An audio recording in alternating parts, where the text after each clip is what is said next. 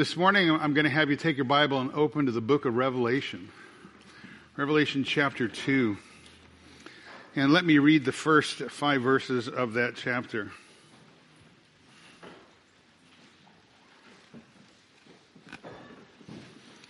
Revelation chapter 2.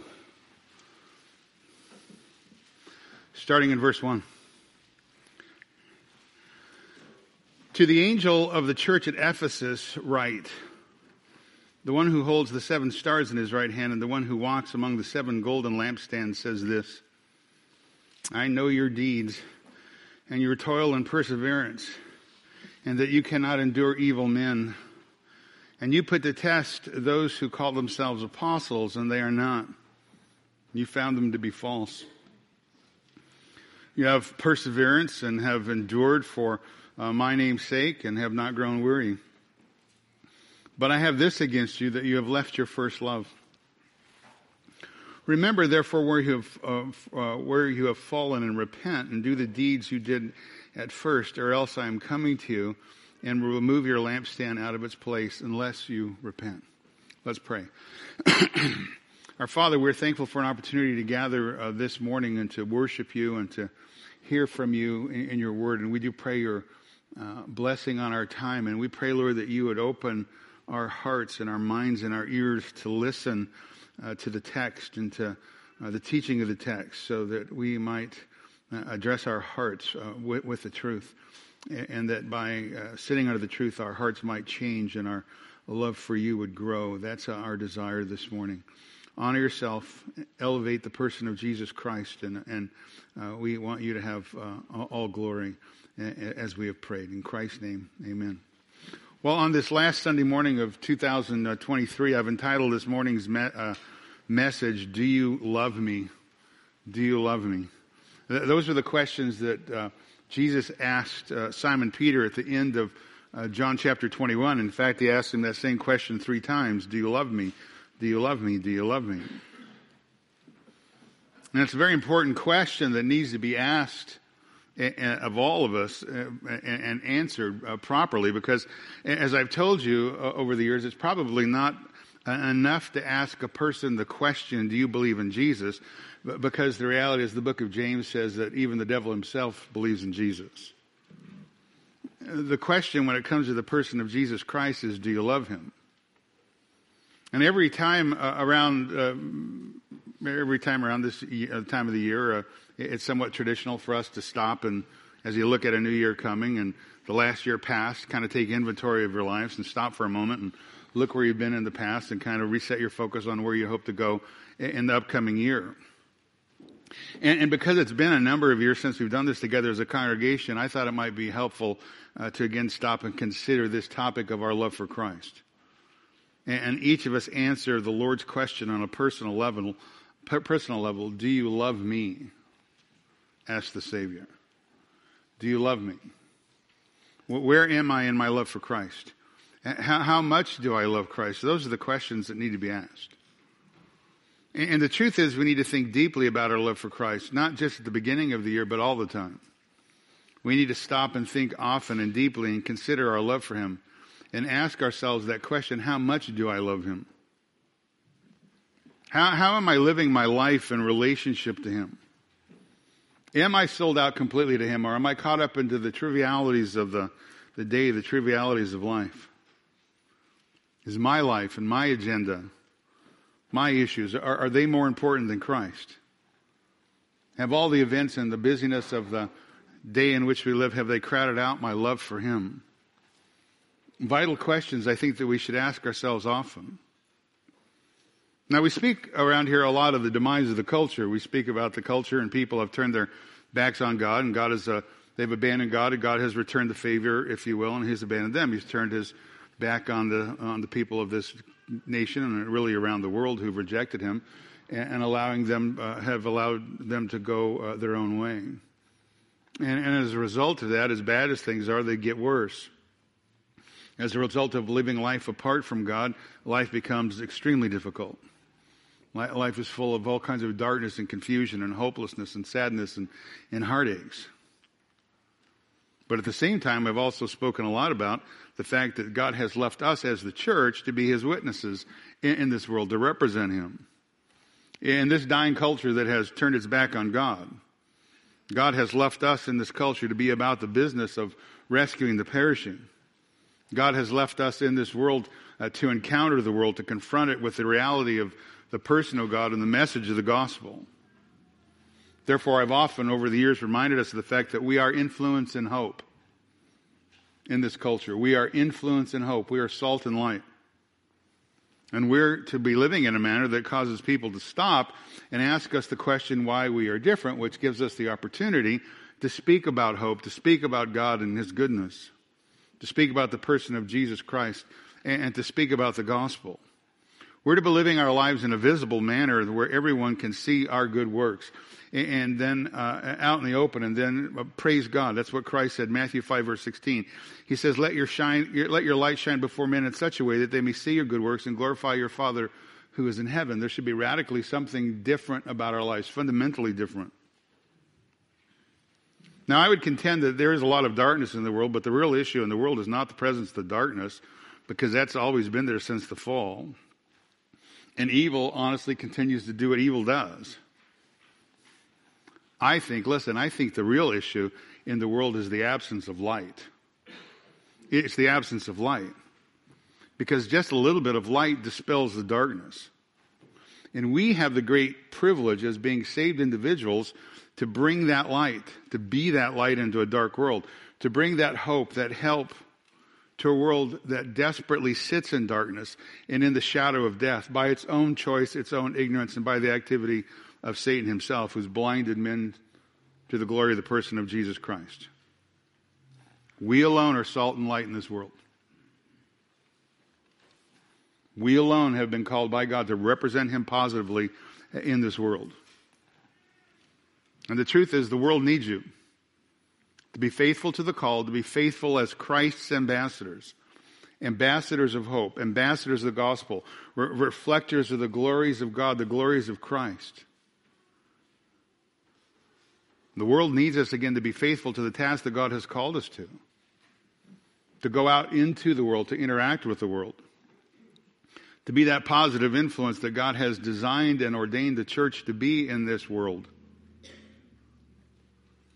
Now, if we're going to do that and do that effectively, then I think it begins with stopping and asking ourselves a question, or stopping and asking ourselves again the question, do I love Christ?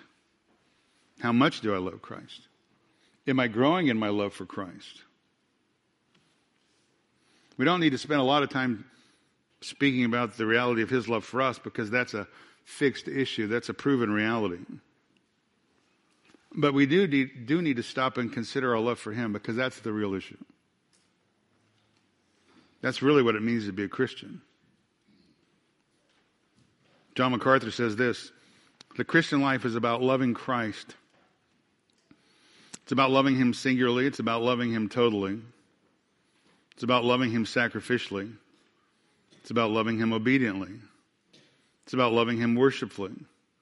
It's about loving him in terms of service. It's really about loving Jesus Christ. That's what it means to be a Christian. It's that you now commit your life to loving him. That's biblical Christianity. Loving the person of Jesus Christ. So again, the question is, do you love him? How much do you love him? Do you love him more now than you did a year ago? And will you love him more tomorrow than you do today? Because that's the very core of what it means to be a Christian. A Christian is somebody who loves the Lord Jesus Christ. Every year about this time, I pick up a book in my study. It's written by an English Puritan minister who lived in the mid-1600s. His name is Thomas Vincent. He wrote a little book called The True Christian's Love for the Unseen Christ. I've told you about that book. I've referenced it. Some books are worth reading. Some books are worth rereading and rereading and rereading. And this is one of those books. Because again, I think this book really helps you to stop and consider, again, deeply the issue of your love for Christ. Because the true Christian wants to love Christ more.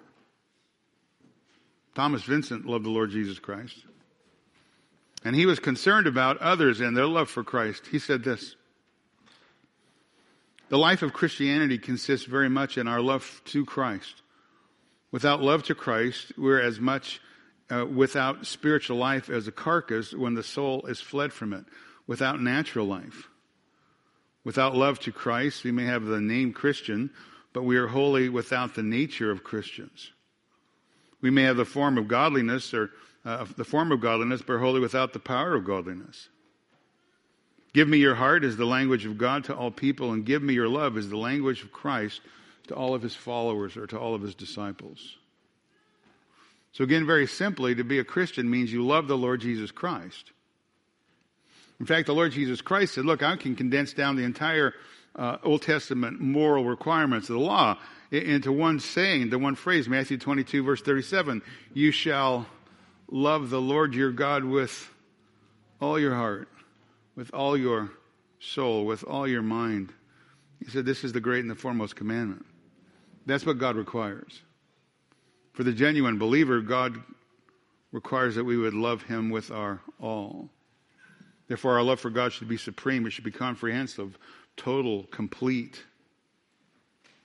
And it's our love for the Father that leads us to love his dear Son, the Lord Jesus Christ. John 8, verse 42, Jesus said, if God were your Father, you would love me, for I proceeded forth and come from God.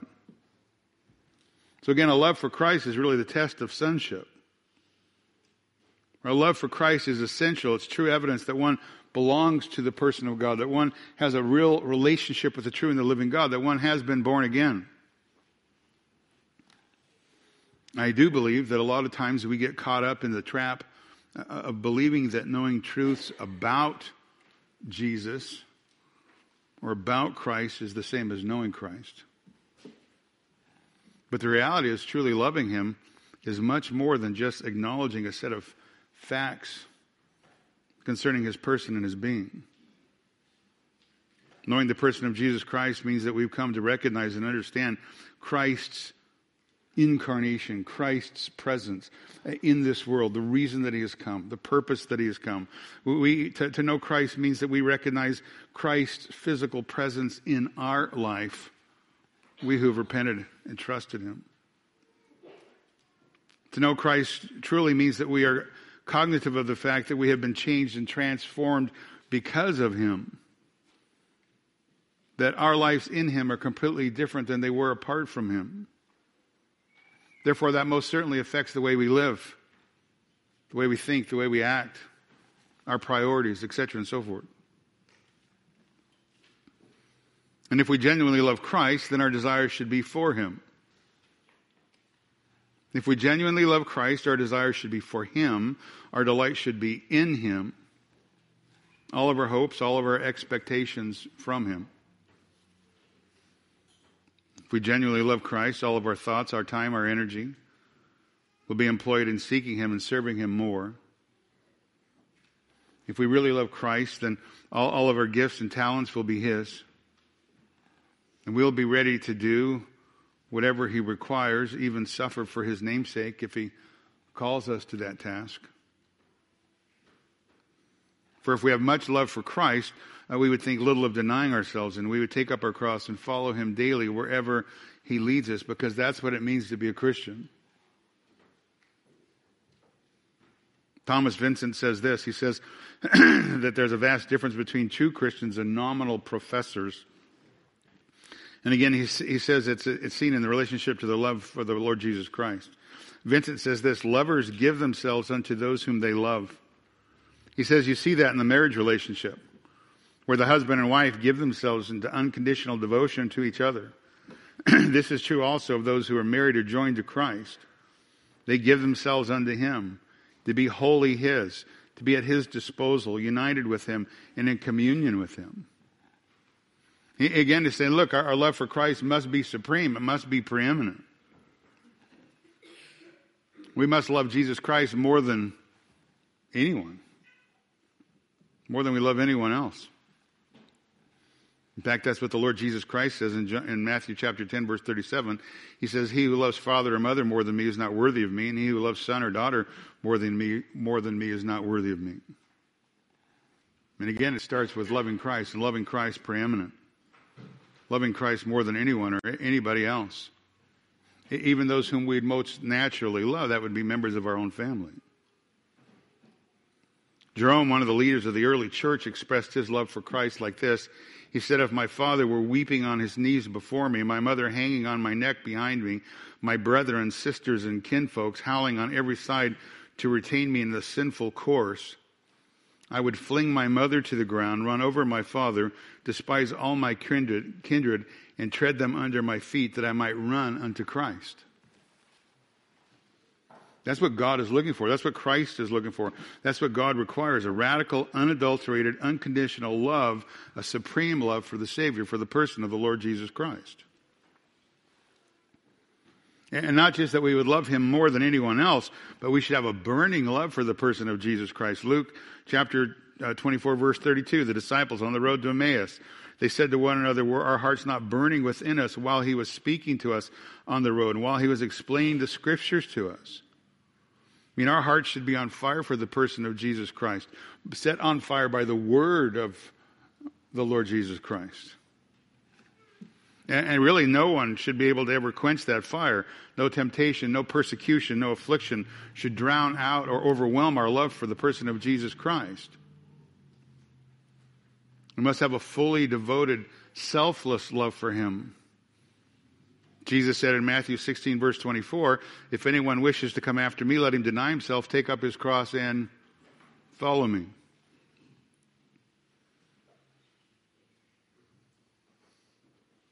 To take up your cross means to die. Christ is saying you need to love me more than anything else. You need to love me more than your own hopes, your own dreams, your own ambitions, your own desires. You must love me even more than you love your own life. Again, you must be willing to take up your cross and follow me. Willing to lose your life for me if that's what I call you to do. And not only must our love for Christ be a preeminent, supreme love, not only must we have a burning, fully devoted, selfless love for the person of Jesus Christ, but our love for Christ must control us. Paul said in 2 Corinthians 5, verse 14, he says, for the love of Christ controls us, having concluded this, that one died for all, therefore all died. It's an interesting verse, 2 Corinthians 5, verse 14, because while Paul's love for his Lord certainly compelled him, the phrase in the context, the love of Christ, is really best seen, again in the context, as Christ's love for Paul. Christ's love for Paul is seen most clearly in the sacrificial death, substitutionary atonement that Christ made on behalf of the Apostle Paul. And he's saying, look, it's that free, magnanimous, unmerited love of Christ for Paul that controlled him, that changed his entire life, that drove him, that motivated him for ministry. Since Christ loved Paul to that extreme, Christ loved him savingly, sacrificially. Paul wanted to be certain that nothing hindered his ability to serve him, to serve Christ. And likewise, the same should be true of us. Christ's love for us must motivate us towards him and activity for him and our love for him. Christ's love for us must motivate our love back to him. John says in 1 John 4:19, we love because he what? First loved us. Why do we have a relationship with Christ? Because he loved us first. Galatians 2:20, I've been crucified with Christ. Paul says it's no longer I who live, but Christ lives in me. The life which I now live in the flesh, I live by faith in the Son of God. Here it is, who loved me and gave himself or delivered himself up for me. Romans 5 verse 6, while we were still helpless at the right time, Christ died for the ungodly. One would hardly die for a righteous man, though perhaps for a good man someone would dare even to die. But God demonstrates his own love towards us, and while we were yet sinners, yet Christ died for us. Much more, having now been justified by his blood, we shall be saved from the wrath of God through him. It's the love of Christ. Christ's love for us, the love of Christ that controls us. The love of Christ for us motivates us and drives us and controls us and really causes us to do whatever we do. And we should have a pure love for Christ. Now, Ephesians 6:24 says, grace be with all of you who love the Lord Jesus Christ with a love incorruptible. We should have a pure love, a never-ceasing, constant love. A love that's never corrupted by any lusts or seductions of the world whatsoever. Peter says, 1 Peter 1:8, although you've not seen him, you love him. And you do not see him now, but you believe in him. And you greatly rejoice with joy inexpressible, full of glory. He goes on in 1 Peter, goes on in 1 Peter chapter 2, saying that we see Christ and he's the precious one. He's the precious one, the precious cornerstone. The living stone that was rejected by men, but precious to us who believe, because he's valuable beyond all else. Again, John says in his first letter, 1 John, he says, we have come to know and believe the love of God that he has for us, because God is love. And the one who abides in love abides in God. And again, we love because God has set his love on us first. So that's the one thing that defines the Christian. It's his love for Christ. And his love must be preeminent, supreme, burning, fully devoted, selfless, all-controlling, all-consuming, motivating, pure, passionate, a precious love that brings great rejoicing and joy, inexpressible, full of glory. And again, we love Christ because he first loved us. And the love that we're being called to is really a love also that's marked by obedience to Christ as Lord. The Lord Jesus in Luke chapter 6, verse 46, he says, why do you call me Lord, Lord, and do not do what I say? The Lord Jesus, John 14, verse 15, if you love me, you will keep my commandments. So love for Christ is to be preeminent, supreme, burning, fully devoted, selfless, all-controlling, all-consuming, motivating, pure, passionate, precious, and it should be obedient. Do you love Christ? Do you love me? Asks the Savior. Because the great reality in the world is there are only two kinds of people in the world. The world likes to divide us up into all kinds of different factions. But the reality is there's only two kinds of people in the world. That's it. Those who love Christ and those who do not love Christ. 1 Corinthians 16 verse 22 says, if anyone does not love the Lord, let him be accursed. Paul says if you don't love Christ, then you're cursed by God. So how much do you love Christ? Because again, biblical Christianity is defined by a life of loving the person of the Lord Jesus Christ. Now the truth is, some men have no love for him. Some men have no love for the person of Christ. Therefore, they place themselves in great peril under the judgment of God. Wicked people who blaspheme God, who reject him, who scoff at his reality, who reject his kindness and his mercy. And again, those who are unrighteous are in great peril of everlasting, eternal condemnation and judgment. Vincent warns, he says this, consider this, all you who have no love for Christ. When he comes to judgment, he will tear you to pieces. There will be none to deliver you.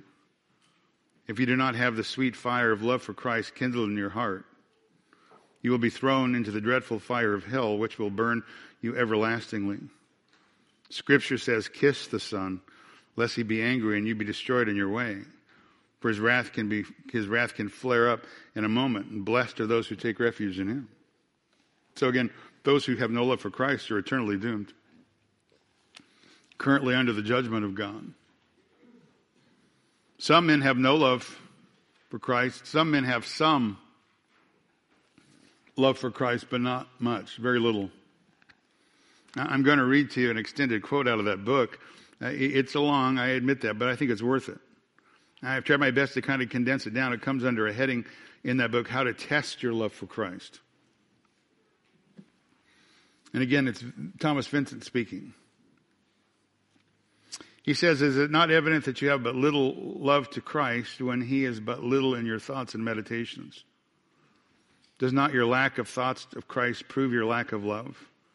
Thoughts are the handmaid of love.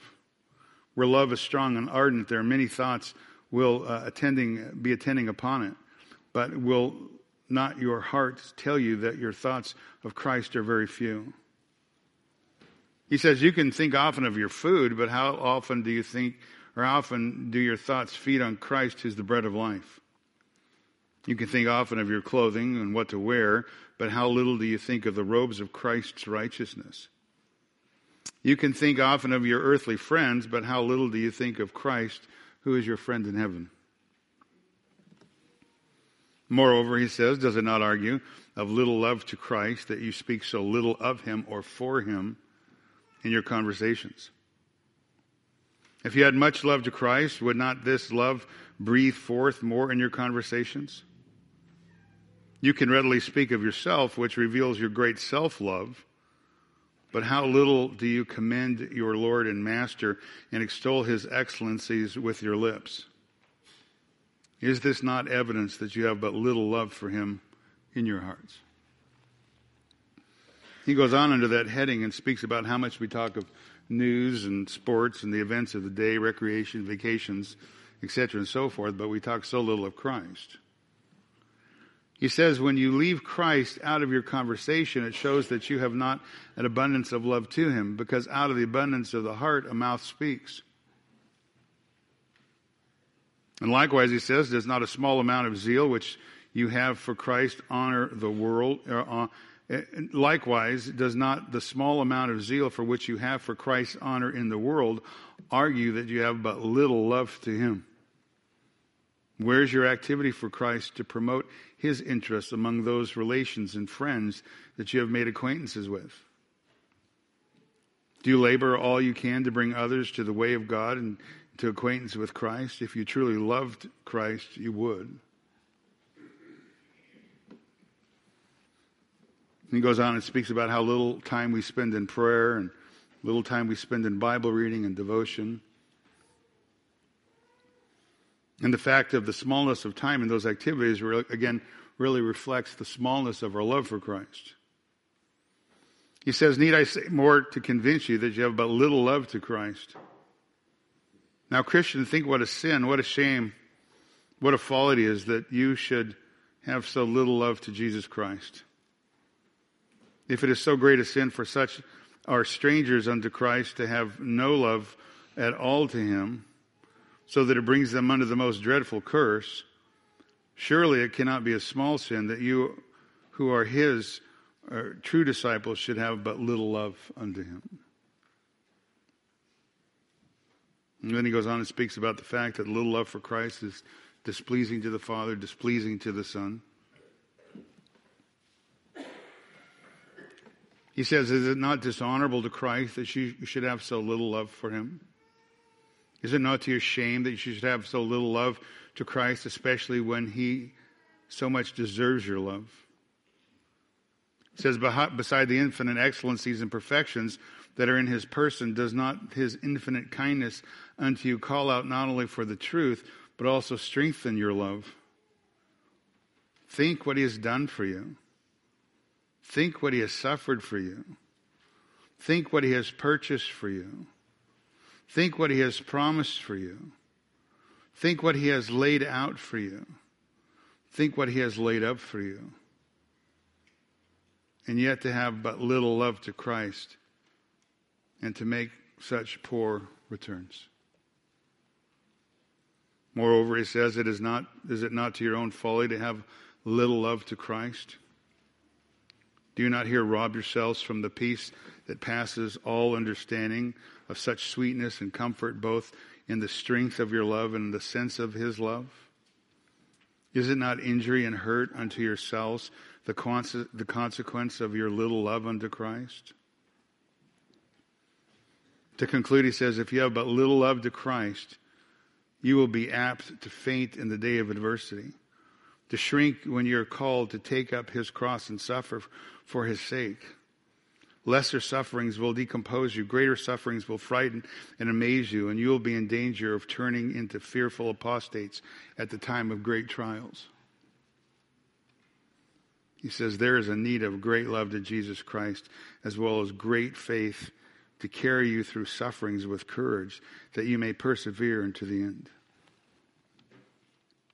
It's a pretty challenging set of comments. The Savior asked Peter 3 times, do you love me? Do you love me? Do you love me? So the question at the beginning of this new year is to ask yourselves, how much do I love the Savior? What is the condition of my love for the person of Jesus Christ? Not what is my knowledge level of theology. What is the condition of my love for the person of Jesus Christ? Most men have none. Few have total, complete, unyielding devotion to Christ, but we all should. We should all have a complete, unyielding devotion to the Savior. Now, in the time that we have left, what I want to do is I want to take us back to the beginning, to the scripture I read, because it's all about loving the person of Jesus Christ. Revelation chapter 2, if you're not there, you need to have your Bible open there, because it really is a corrective to the issue of a lack of love for the Savior. Revelation 2, the first 5 verses, first 7 verses. I don't have time to do a full exposition of the verse, but just let me kind of pick out a few points and help us cover the topic. As you're turning there, if you just remember in the context, chapter 1 in the book of Revelation is a great vision of the person of Jesus Christ. He's moving in his church. He's empowering his church. He's interceding for and purifying his church. There's a commanding voice. With a commanding voice, he directs his church. He's reflecting his glory in and through his church. And Christ in chapter 1 is the center of everything. In fact, the vision of Christ is so overwhelming. Verse 17 of chapter 1, John says, when I saw him, I fell at his feet as a dead man. The one whom Jesus loved, as John always referred himself to, as the one whom placed his head on Jesus' bosom there at the Last Supper. When I saw him, in the reality of who he is, I fell at his feet as a dead man. Now, chapter 2 comes, and after this vision of Christ, we have the Lord Jesus Christ again dictating letters to 7 churches that are listed back in chapter 1. 7 churches, 7 actual cities. He begins with the Ephesian church. It was the first, the strongest of the churches. Others were basically planted by the Ephesian church. And Christ pens a letter. He writes a letter unique to each of these churches and to the unique characteristics and situations and problems that we're facing in these churches. 2 of the churches have no problems, and he commends them. But 5 of the churches are seriously flawed. They're tolerating sin in their midst. And again, these are real, actual churches. They're kind of the churches on the postal route in the area, if you would. But I think while these are all real, literal churches, I think they also represent the kinds of churches that have existed throughout the age of the church, even up to today. So I think they're a model and an example for us, really a warning here in the context for us and to us. So the chapter begins with Christ having something to say to the Ephesian church. And that ought to get everybody's attention in the room, right? Christ speaking directly to your church. Revelation 2, verse 1. To the angel at the church of Ephesus write. Now, angelos is the word angel, means literally messenger. Most likely, I think in the context, it means a key elder, a human leader in the church. The word can mean a literal angel, but I don't think that works in the context because angels were never leaders in the church. So I really think it's directed to the key elder of this church at Ephesus. He says, write this. The one who holds the 7 stars in his right hand, the one who walks among the 7 golden lampstands. And again, that's speaking about Christ and Christ moving in amongst his church. Verse 2, Christ says, I know your deeds and your toil and perseverance, that you cannot endure evil men. You put to test those who call themselves apostles, and they are not. You found them to be false, and you have perseverance and have endured for my name's sake and have not grown weary. I mean, that's a pretty good commendation. Now, the reality at the time, just previous to this, that Ephesus is the most important reality of the New Testament here. Ephesus is the most important city in Asia Minor. The Roman government resided there. The Roman governor resided there. Population is perhaps somewhere between 250 to 500,000 people. It was an inland city. It was about 3 miles from the sea, but there was a river, the Cayster River. It had a broad mouth and allowed access and provided a great harbor there for Asia Minor. 4 trade routes went through Ephesus, so it was known as the gateway to Asia. And in the center of that city was a temple. It was called the Temple of Artemis or Temple of Diana. Diana is the Roman name. And the Temple of Diana was a massive building, one of the 7 wonders of the ancient world, the most prominent landmark in the entire city. And the quote-unquote worship that went on there, the worship of Diana or Artemis, was unspeakably vile. Her idol, if you've seen pictures, was a gross, many-breasted monstrosity that people popularly believed fell from the sky. The temple is attended by scores of eunuchs and slaves, thousands of priestesses who are little more than temple prostitutes. Temple grounds are filled with chaotic collection of people and playing musical instruments, and bankers and criminals and musicians. Again, people working themselves in kind of a hysterical, emotional, spiritual frenzy, all kinds of shameful sexual conduct, mutilation going on. And right in the middle of that vile pagan city is this faithful group of believers known as the church at Ephesus. They're a very strong church. A very sound church theologically. A church that is very earnest and zealous. A church that is very evangelistic, outward focused. And they have their beginning, starting in a reference to their beginning back in Acts chapter 19. So put a mark there because we're coming back. But turn back to Acts chapter 19.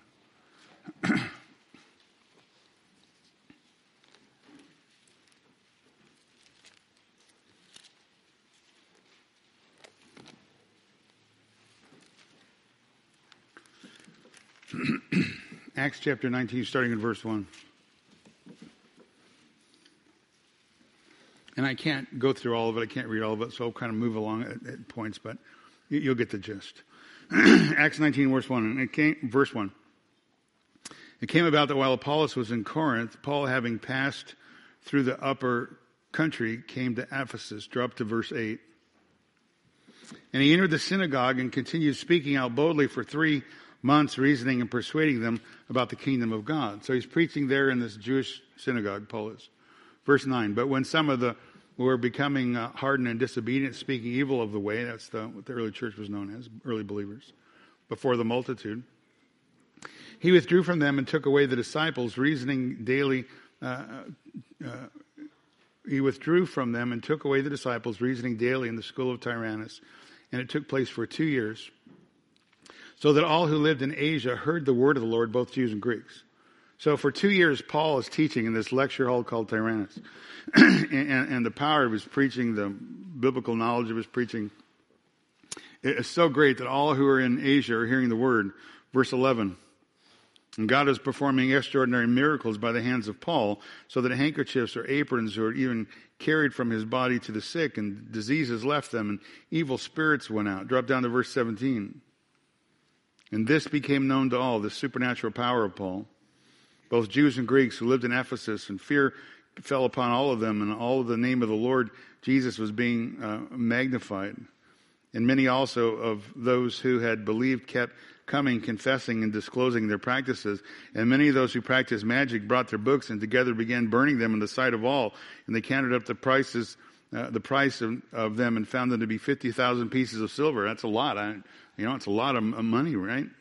Verse 20. So the word of the Lord is continuing to grow mightily and prevailing. I mean, God is really at work through this faithful minister, Paul, as he's teaching the word of God. The gospel is going forth, and the gospel is beginning to have an effect on this vile city. Verse 23, and about that time there arose no small disturbance concerning the way, for a certain man named Demetrius, a silversmith, who made silver shrines of Artemis, was bringing no little business to the craftsmen. So a financial crisis is starting to impend here in the city, because the gospel is negatively affecting the idol-making business. People are hearing the truth. They don't want these idols anymore. They don't want these books. They're throwing them away. They're burning them. These lies of the devil. Verse 25. These he gathered together, Artemis, these he gathered together, the workmen in similar trades, and said, men, you know that our prosperity depends upon this business. And you see and hear that not only in Ephesus, but in almost all of Asia, this Paul has persuaded and turned away a considerable number of people, saying that gods made with hands are no gods at all. It's amazing. And not only that, verse 27, it says there's a danger that this trade of ours will fall in disrepute, but that also the temple of the great goddess Artemis will be regarded as worthless, and she in whom all of Asia and the world worship should even be dethroned from her magnificence. Verse 28, and when they heard this, they were filled with rage and began crying out, great is Artemis of the Ephesians. And the city was filled with confusion, and they rushed with one accord into the theater, dragging out Gaius and Aristarchus, Paul's traveling companions from Macedonia. Verse 30, when Paul wanted to go to the assembly, the disciples would not let him. So also some of Aristarchus, some of the Asiarchs, who are friends of his, sent him and repeatedly urged him not to venture to the city or to the theater. Verse 32, so then some were shouting one thing and some were another, shouting another, and the assembly was in confusion, and the majority did not know for what cause they'd come together, and some of the crowd concluded it was Alexander, since the Jews had put him forward, and having motioned with his hands, Alexander was intending to make a defense to the assembly. But they recognized that he was a Jew. A single outcry arose from them, and they all shouted for about 2 hours, great is Artemis of the Ephesians. After quieting the multitude, the town clerk said, men of Ephesus, what man is here that, after all, does not know that the city of Ephesus is the guarding of the temple of the great Artemis and the image which fell down from heaven? Since then, these are undeniable facts. You ought to keep calm and do nothing rash. For you brought these men here who are neither robbers or of temples nor blasphemers of our goddess. So then if Demetrius and the craftsmen who are with him have a complaint against any man, the courts are in session, the proconsuls are available. Let them bring charges against one another. But if you want anything beyond this, it shall be settled in a lawful assembly. For indeed we are in danger of being accused of a riot in connection with today's affair, since there is no real cause for it. And this is in this connection we shall be unable to account for this disorderly gathering. And after saying this, they dismissed the assembly. I mean, a near riot breaks out. The idol-making business in town is suffering, taking a downturn. Everybody's burning their magic books, and everybody's turning to Christ. The whole city is in confusion and an uproar because the gospel is spreading. The gospel is going forth. It's changing people's hearts. It's changing people's lives. The gospel is going forward and it's confronting the darkness, and the darkness doesn't like it. That's this little church at Ephesus. It begins with great power, has a great influence on that city. When Paul left there, he sent Timothy to be the pastor. And they also had Aquila and Priscilla, and they had Apollos as teachers. They had a great start, great influence, great leadership. Now go back to Romans, or to Revelation. Revelation 2. When you come to Revelation chapter 2, what you need to understand, in the context, this is only about 35 or 40 years down the road from this great start.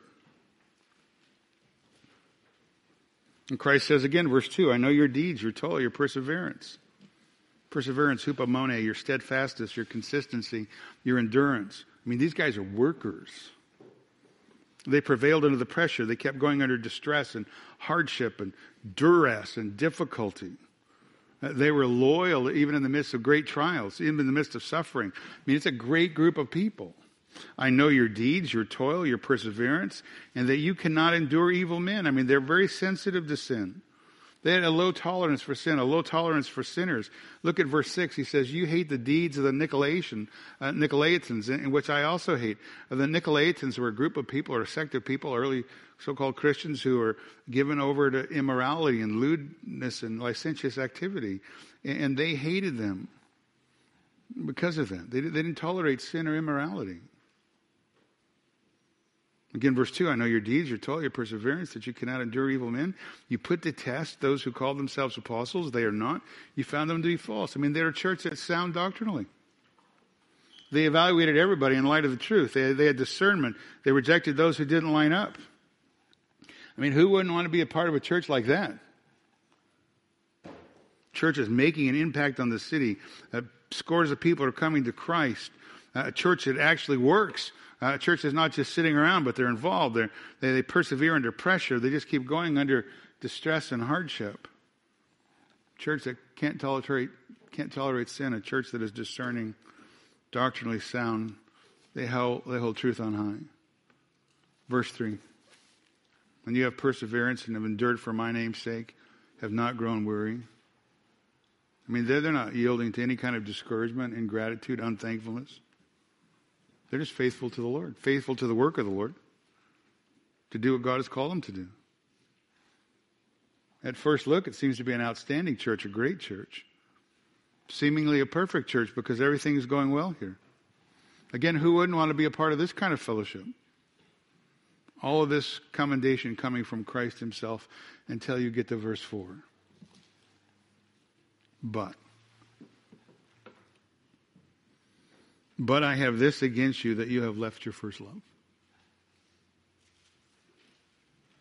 That's a stinging rebuke. As great as they are, they have a fatal flaw. I mean, they work hard, they toil, they're faithful, stand up under the pressure, can't endure evil men, they hate sin, sound in doctrine, they're discerning, put to test those who call themselves apostles and they're not. A powerful, evangelistic church making an impact on the city, but they have a fatal flaw, says the Lord of the church. You have left your first love. You do not love me as you should love me.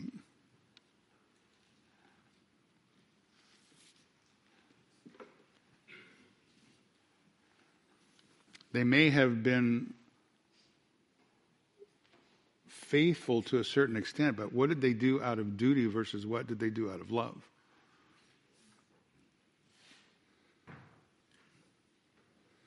Their passion was gone. Their hearts had grown cold. Their love for Christ had waned. I have this against you, you have left your first love. Terrible words to hear from the Lord Jesus Christ himself. In spite of all of your wonderful activities, in spite of all the wonderful possibilities and strength and power of your beginning, you've reached a point where you no longer love me like you should. We are 35 to 40 years down the road. I mean, what tragic words for any church to hear. And the Lord of the church is saying, I have this against you. You don't love me like you should love me. You've left your first love. Again, the Lord asks the question, do you love me? It's always easy in the Bible when we're looking at the characters of the Bible and the Lord's rebuking somebody or challenging somebody. Oh, Peter, he's always messing up. Do you love me? Do you love me? Do you love me? It's different when the question is turned around and the Savior asks us, do you love me?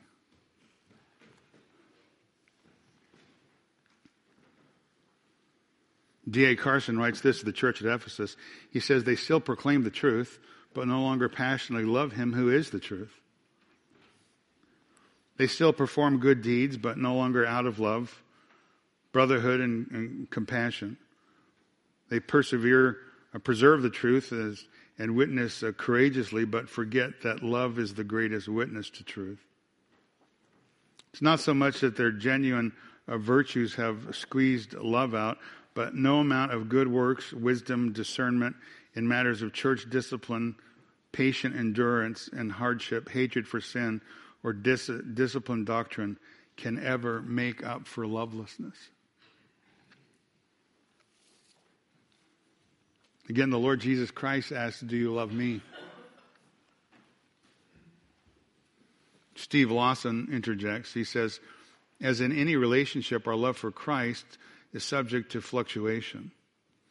While this relationship can never be broken, it can suffer a severe waning of intensity. Sometimes our passion for Christ explodes and grows, and other times it grows stale.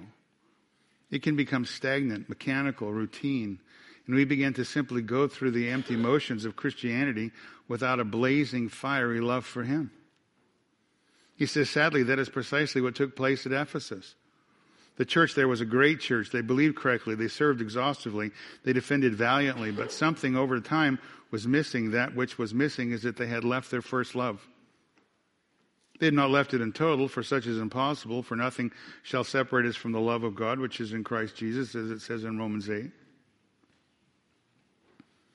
But they left it in part. Once on fire for Christ, their blazing passion had cooled off to a flickering. Well, they're still coming, they're serving, they're believing rightly, but their hearts are no longer an altar on which the fire of Christ was burning brightly. Their activities for Christ had begun to suppress their intimacy with Christ. And rather than it being a relationship, their Christianity had become a performance. They had full heads, busy feet, and cool hearts. The glow was gone. He asked, where are you? Where are you? Because sometimes the more involved we become in serving the Lord, there can be a sacrifice in our personal communion and fellowship with the Lord. Is your passion for Christ dynamic, or has your love faded? Again, the Lord Jesus asks of us all, do you love me? I think that statement by Lawson is compelling. He says, sometimes the more involved we become in serving the Lord, there can be a sacrifice in our personal commitment with and fellowship with the Lord. He asks, is your passion for Christ dynamic, or has your love faded? And the truth is, to the extent of your love for Christ goes your life. The extent of your love for Christ really goes your life, the direction of your life. And not only is it the direction of your life, but your love for Christ also so goes the direction of this church, this fellowship. I mean, we can have a love for truth, we can preach sound doctrine, we can hate sin, we can uphold holiness, we can be evangelistic in our outreach, but the moment we lose our love for Christ, we are in great trouble. The moment our love for Christ becomes anything less than preeminent, supreme, burning, fully devoted, selfless, all-controlling, all-consuming, motivating, pure, passionate, precise or precious, and obedient, then we've broken the heart of the Savior. Because again, the most basic definition of the Christian life is it's a life lived in absolute devotion and love to the person of Jesus Christ. A love for Christ.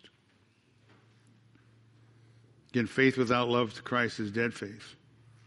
Give me your heart as the language of God to all people. Give me your love as the language of Christ to His disciples. The Christian life is about loving Christ, loving Him singularly, totally, sacrificially, obediently, worshipfully, in terms of service. And that's what it means to be a Christian. You commit your life to loving the person of the Lord Jesus Christ, because Christ wants your heart. He wants your heart. He wants your love. He wants all of it. Again, the church at Ephesus had everything, but they were going to lose their ministry because they lost their love for Christ. And again, the truth is, when you lose your love for Christ, it's really over. The effectiveness of your ministry, anyway. At the end of verse 5, Christ says this. He says, I'm coming to you and will remove your lampstand out of its place. Lampstand, just a light showing, right? It's they're really talking about their ministry. Christ says, I'm going to come and shut you down. You're no longer going to have a testimony. And the reality is, if you know anything about that area, it's the reality. It's exactly what happened historically. The church of Ephesus, they're gone. They're no longer there. I think I've told you this, I've heard a little group is trying to start another Christian church in that area, but the reality is most of that area is now 99% Muslim. Most of Europe and the great revival nations, mostly Muslim. The United States, mostly pagan. Because Christ's people have lost their love for the Savior. And the truth is, to leave your first love is really to have a spiritual cancer. And that spiritual cancer grew in the heart of the Ephesian church until God, through Christ, actually brought judgment, and that church died. We don't want to see that happen here, do we? So what do you do? What do you do when you find yourself in this kind of condition when you find your love for Christ growing cold? What do you do if you don't love Christ as you know you should? The text has the answer, verse 5. Verse 5, remember therefore from where you have fallen, and repent and do the deeds you did at first. Or else I'm coming to you and will remove your lampstand out of its place unless you repent. Remember from where you have fallen. It's what Christ says to the church. The church there at Ephesus, he's saying, remember what it was like before you were saved. Remember how it was when you were lost in paganism. Remember how when you were part of the city and you were caught up in all this idolatry, this idol worship, all the perversion, all the immorality that was going on there at the temple. And then remember what it was like when the Lord started to work in your life. Remember how God changed your life. Remember how God changed everyone here in this assembly at Ephesus. You who believed and you came together. Remember how the gospel transformed and changed your life. Remember how the gospel was powerfully transforming and changing the lives, opening the hearts of people who believed and listened to the truth and repented just like you did in the entire city. Remember how Christ came and everything was changed. And again, Christ would say the very same thing to us this morning. When you find your love for Christ growing cold, you need to remember.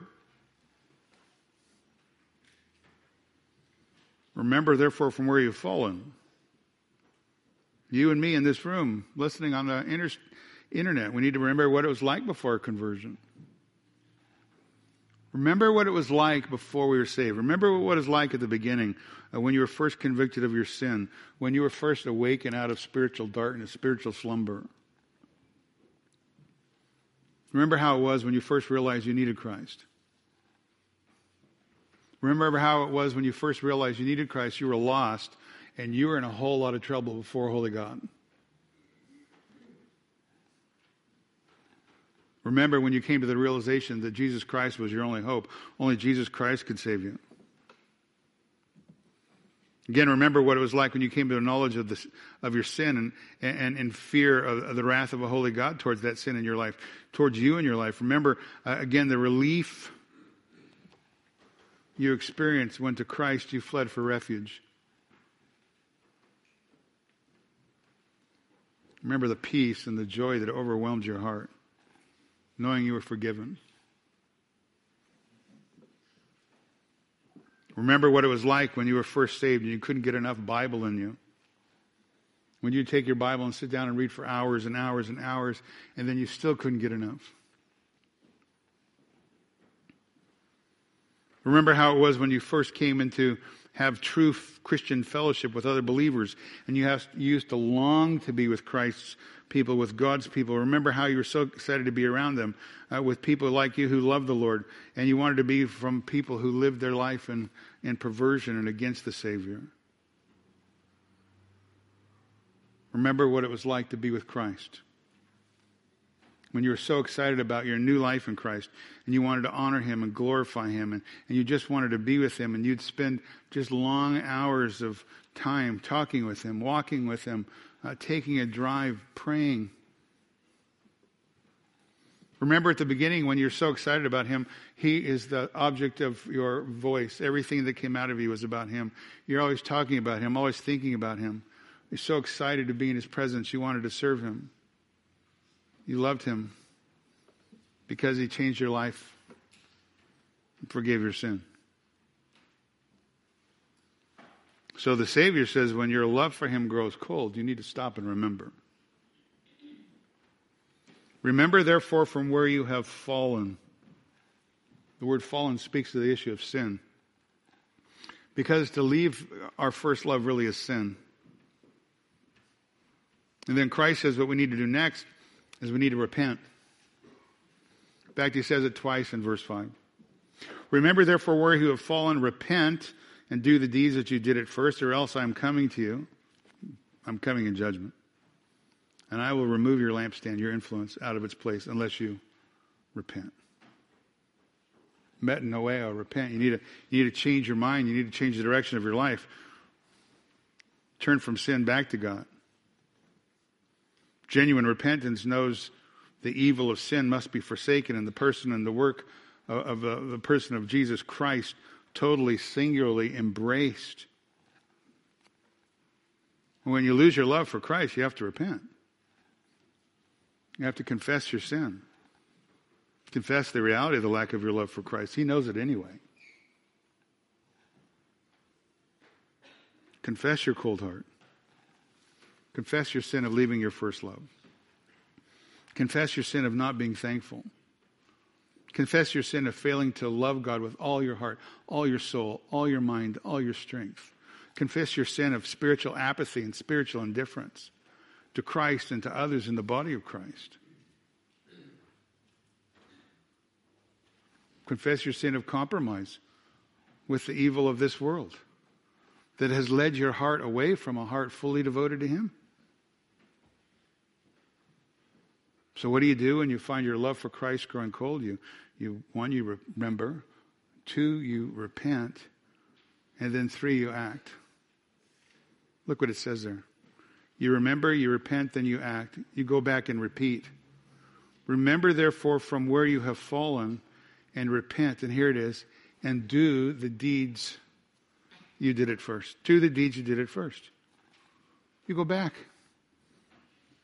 You remember, you repent, confess your sin, and you go back and do the deeds you did at first. You go back when you were first saved. You go back to the time when you were caught up in Bible study and fellowship and prayer and meditating on Christ and His Word. You go back to when you're so excited to be with God and so excited to be with His people, to a time where you spoke of Christ often. You enjoyed Him. You enjoyed witnessing for Him. You enjoyed worshiping Him. You go back to when there was a time of joy and excitement, and you remember what it was like when you were first transformed. And you begin to do again those things you did at first, when you were caught up in the joy of your salvation. Confess your sin, you repent, you go back, you do it the right way, you change. And with great intentionality of purpose, you pursue Christ. With great intentionality of purpose, you pursue Christ in prayer, in His Word, with God's people. You become intentional. You plan to set aside time to pursue Him. You change your schedule so you can pursue Him. You get up earlier, stay up later, so that you can pursue Him in His Word, prayer, fellowship. You recapture the richness of the life that you had originally when you were devoted to Christ, and a life dedicated that had a preeminent love for Christ. Because that's a Christian. He's one who loves the Savior. Now, sadly, again, the Ephesian church never did that. They never took the steps to recover. They lost their influence. They lost their ministry. Christ removed their lampstand. Again, the whole place is Muslim. The whole area. They didn't lose their salvation, but they lost their ministry and they lost their influence for Christ. The Savior asked you this morning, do you love me? How much do you love me? Because to the extent of your love for the person of Jesus Christ, so goes your life. So goes to the direction of this fellowship. Do you love Him this morning more than you did a year ago? And the more important question is, will you love him more tomorrow than you do today?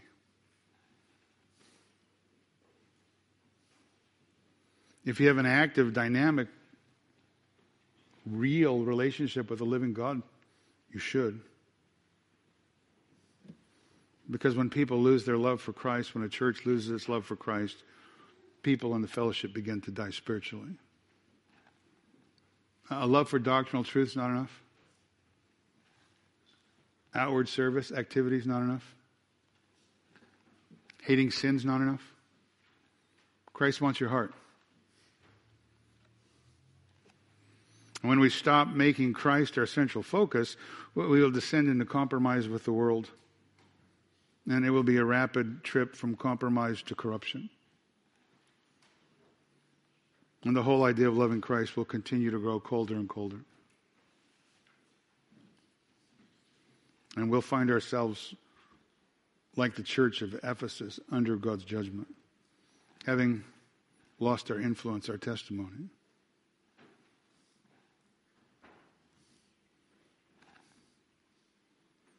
Not tomorrow, but today. Today activities should be done today. Today I pray for us as a congregation, we would all stop and prayerfully take personal inventory of where we are on our love for Christ. Don't do it tomorrow. Calendar is irrelevant. Do it today. And if you find that your love for the person of Jesus Christ has gone cold, then you need to repent. Call out to God. Ask him to restore unto you the joy of your salvation.